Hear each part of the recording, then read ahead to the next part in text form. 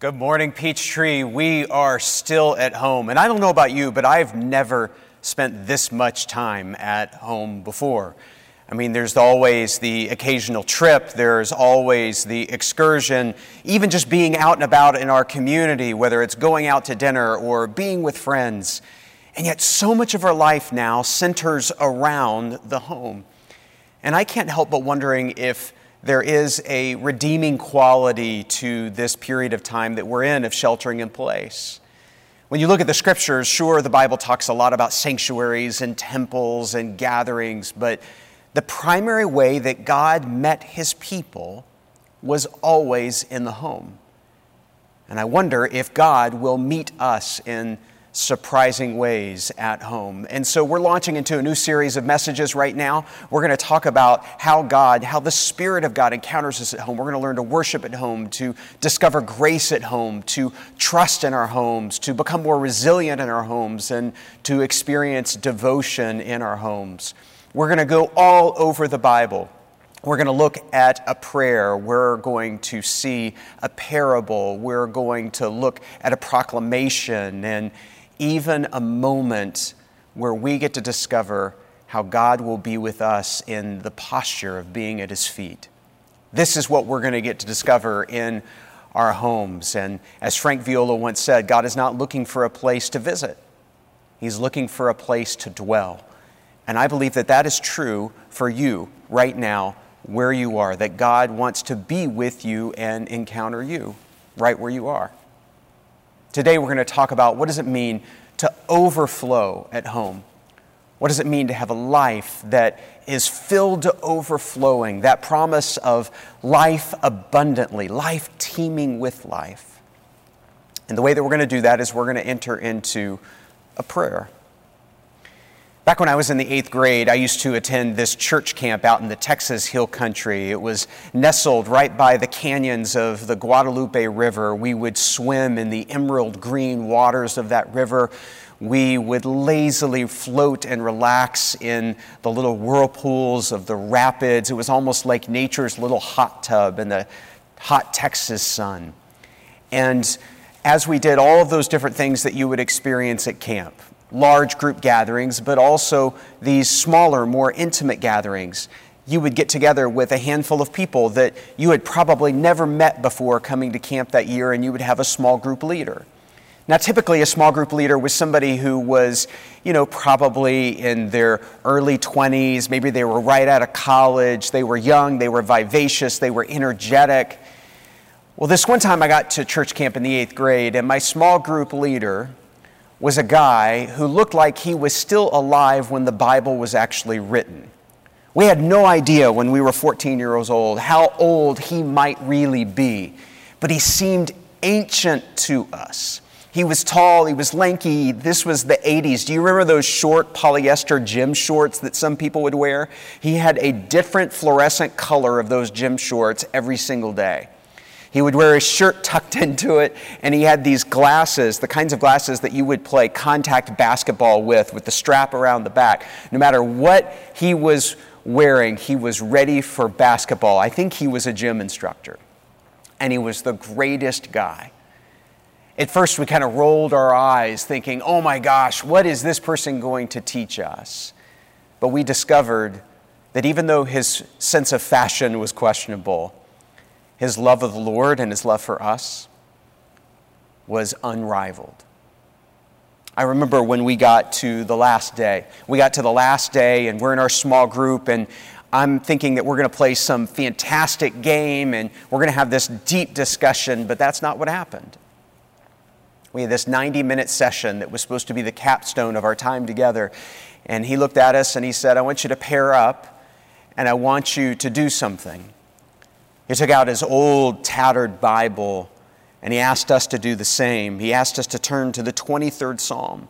And he said, for the next 90 minutes, you and your partner are going to go away, and you're going to memorize this psalm in the next 90 minutes. You're going to come back, and you're going to recite it for all of us. And we all groaned, and we're like, are you kidding me? We're going to sit here, and we're going to memorize something? What is this, school?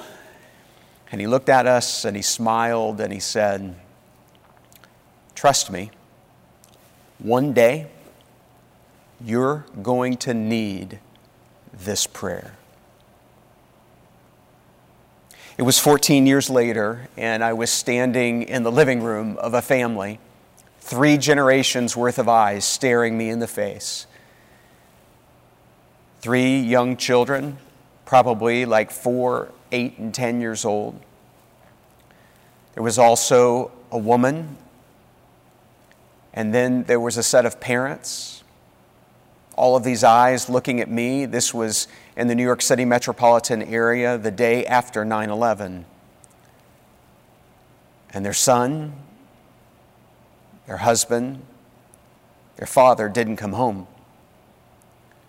And they said, "Pastor, is there anything we can cling to? Is there anything that we can do? Is there anything that we can pray?"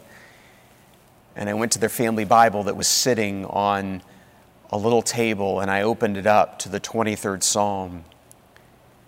And I said, "Pray this every single day while we're together. And I will be praying it every day with you and for you. The Lord is my shepherd, I shall not want. He makes me lie down in green pastures. He leads me beside the still waters. He restores my soul. He leads me in the paths of righteousness for His name's sake. And even though I walk through the valley of the shadow of death, I will fear no evil.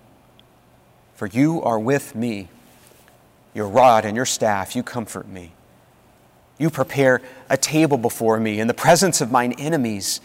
You anoint my head with oil, and my cup overflows. Surely goodness and mercy shall follow me all the days of my life, and I will dwell in the house of the Lord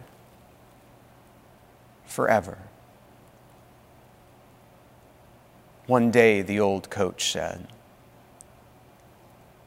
"You're going to need this prayer." The 23rd Psalm is maybe the most famous part of the Old Testament, and even though it's incredibly familiar to us, I'm surprised by the hidden gems in this prayer. It's basically like a 3-act play or 3 scenes in the movie. The first scene takes place in a green pasture. It's this pastoral scene where there's this shepherd and there's this flock and the particular care of this one sheep. And we discover that when we're with this shepherd, we don't lack anything at all. Many of you know that one of my heroes in ministry and in life is a man by the name of Dallas Willard, whom I got to study with. And Dallas was someone who, like all of us, every once in a while would wake up at 3 o'clock in the morning. But one thing that Dallas would do that would be different from probably what you and I do is that instead of at 3 o'clock in the morning churning over the worries and the cares of this world, you know what Dallas would do?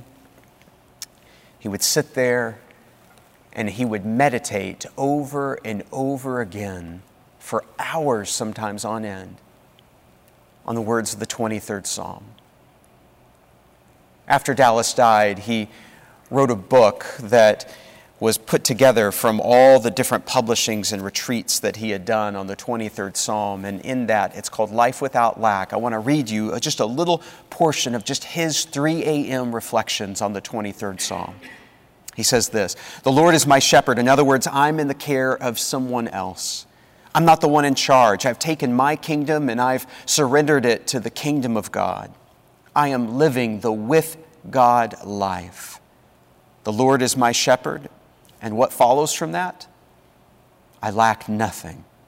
That's the natural result. I shall not have anything that I want. That's what Jesus teaches. Seek first the kingdom of God and His righteousness. Everything else will be added.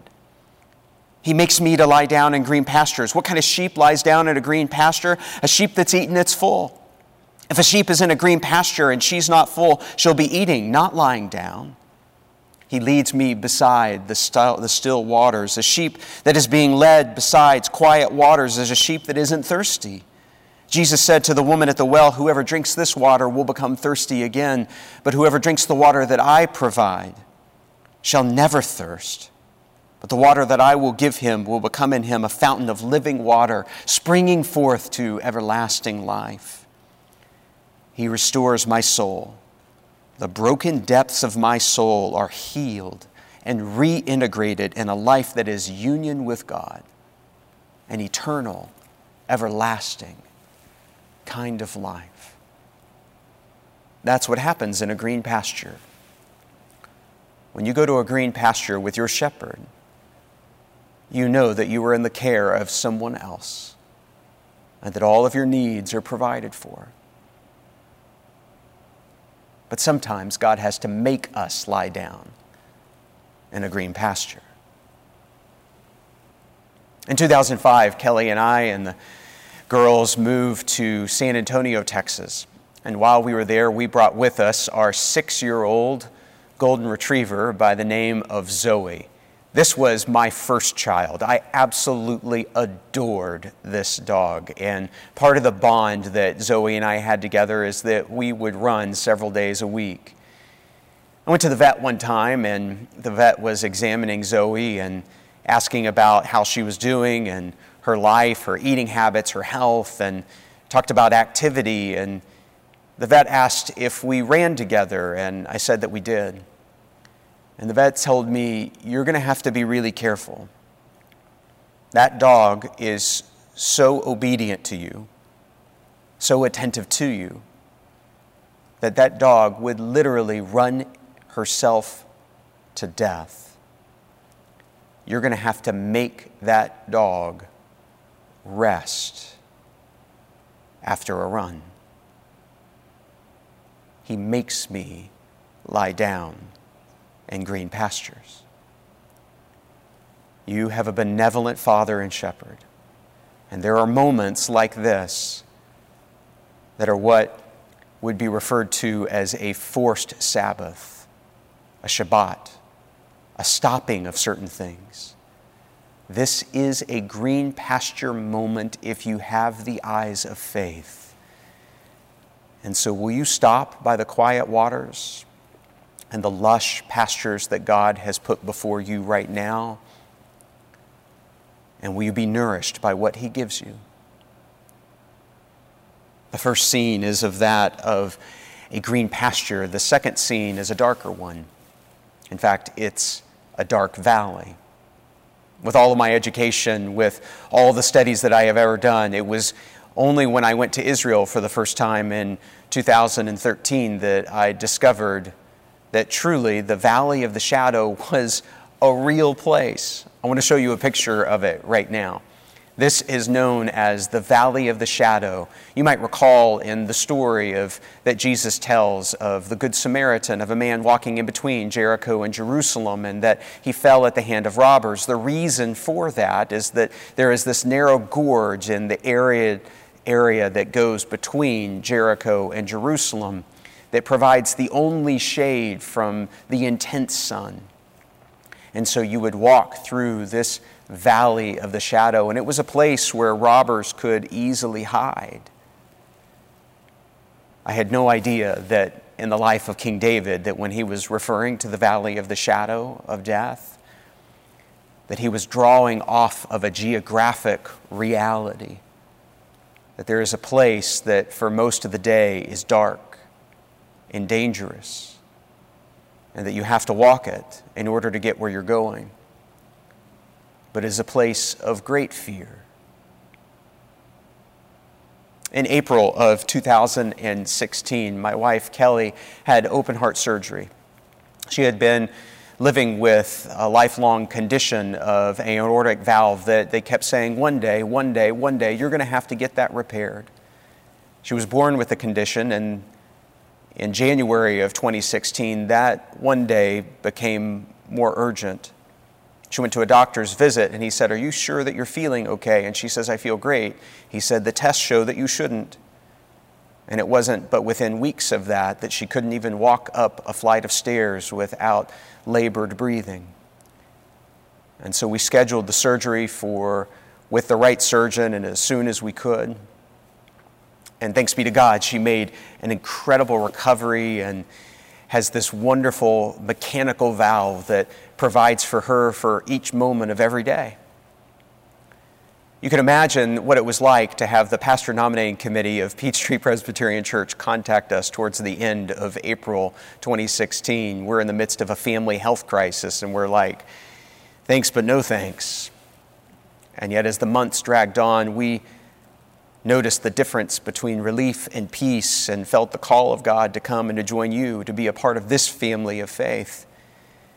And so we moved out in December. And in January, we started a journey together. It was really disruptive to move with uprooting 2 teenage girls and relocating our lives to such a far distant place. But in March of 2017, Kelly went to the doctor's office again, and they did all the normal tests, and she could tell from the furrowed brow of her cardiologist that something was wrong.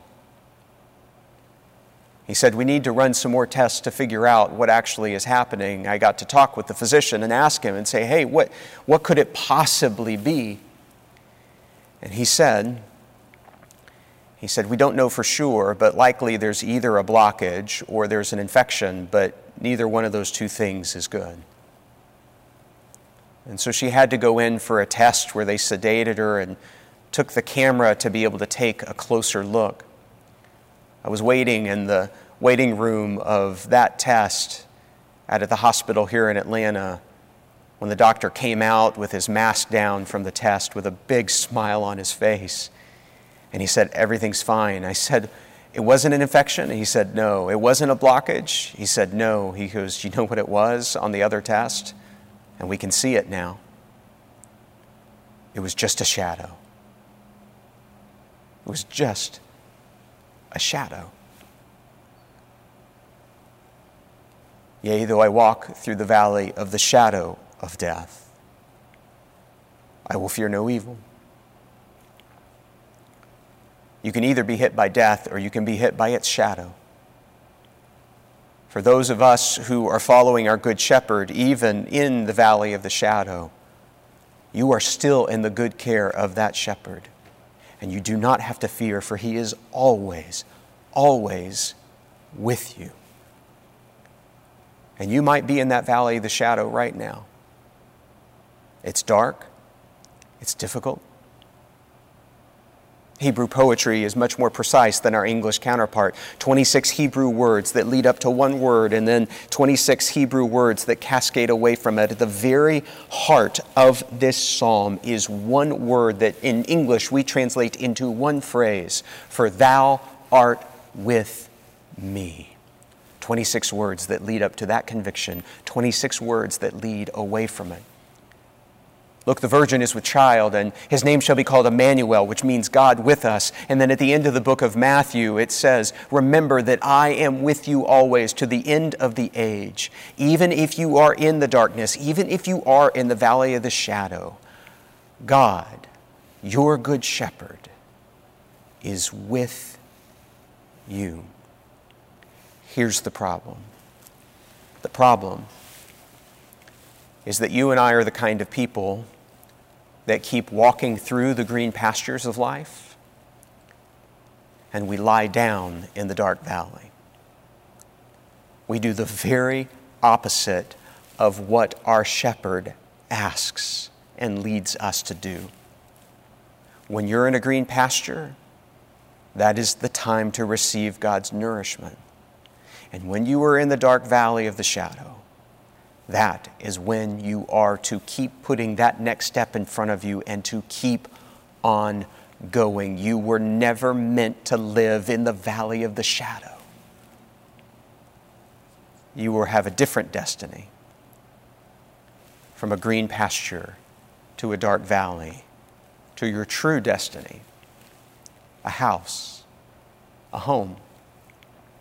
Oh, when a home is at its best, it is, as they say, no place like home. It's the place where you can let your guard down. It is the place where you can truly be yourself. It is the place where you can truly relax and not be on.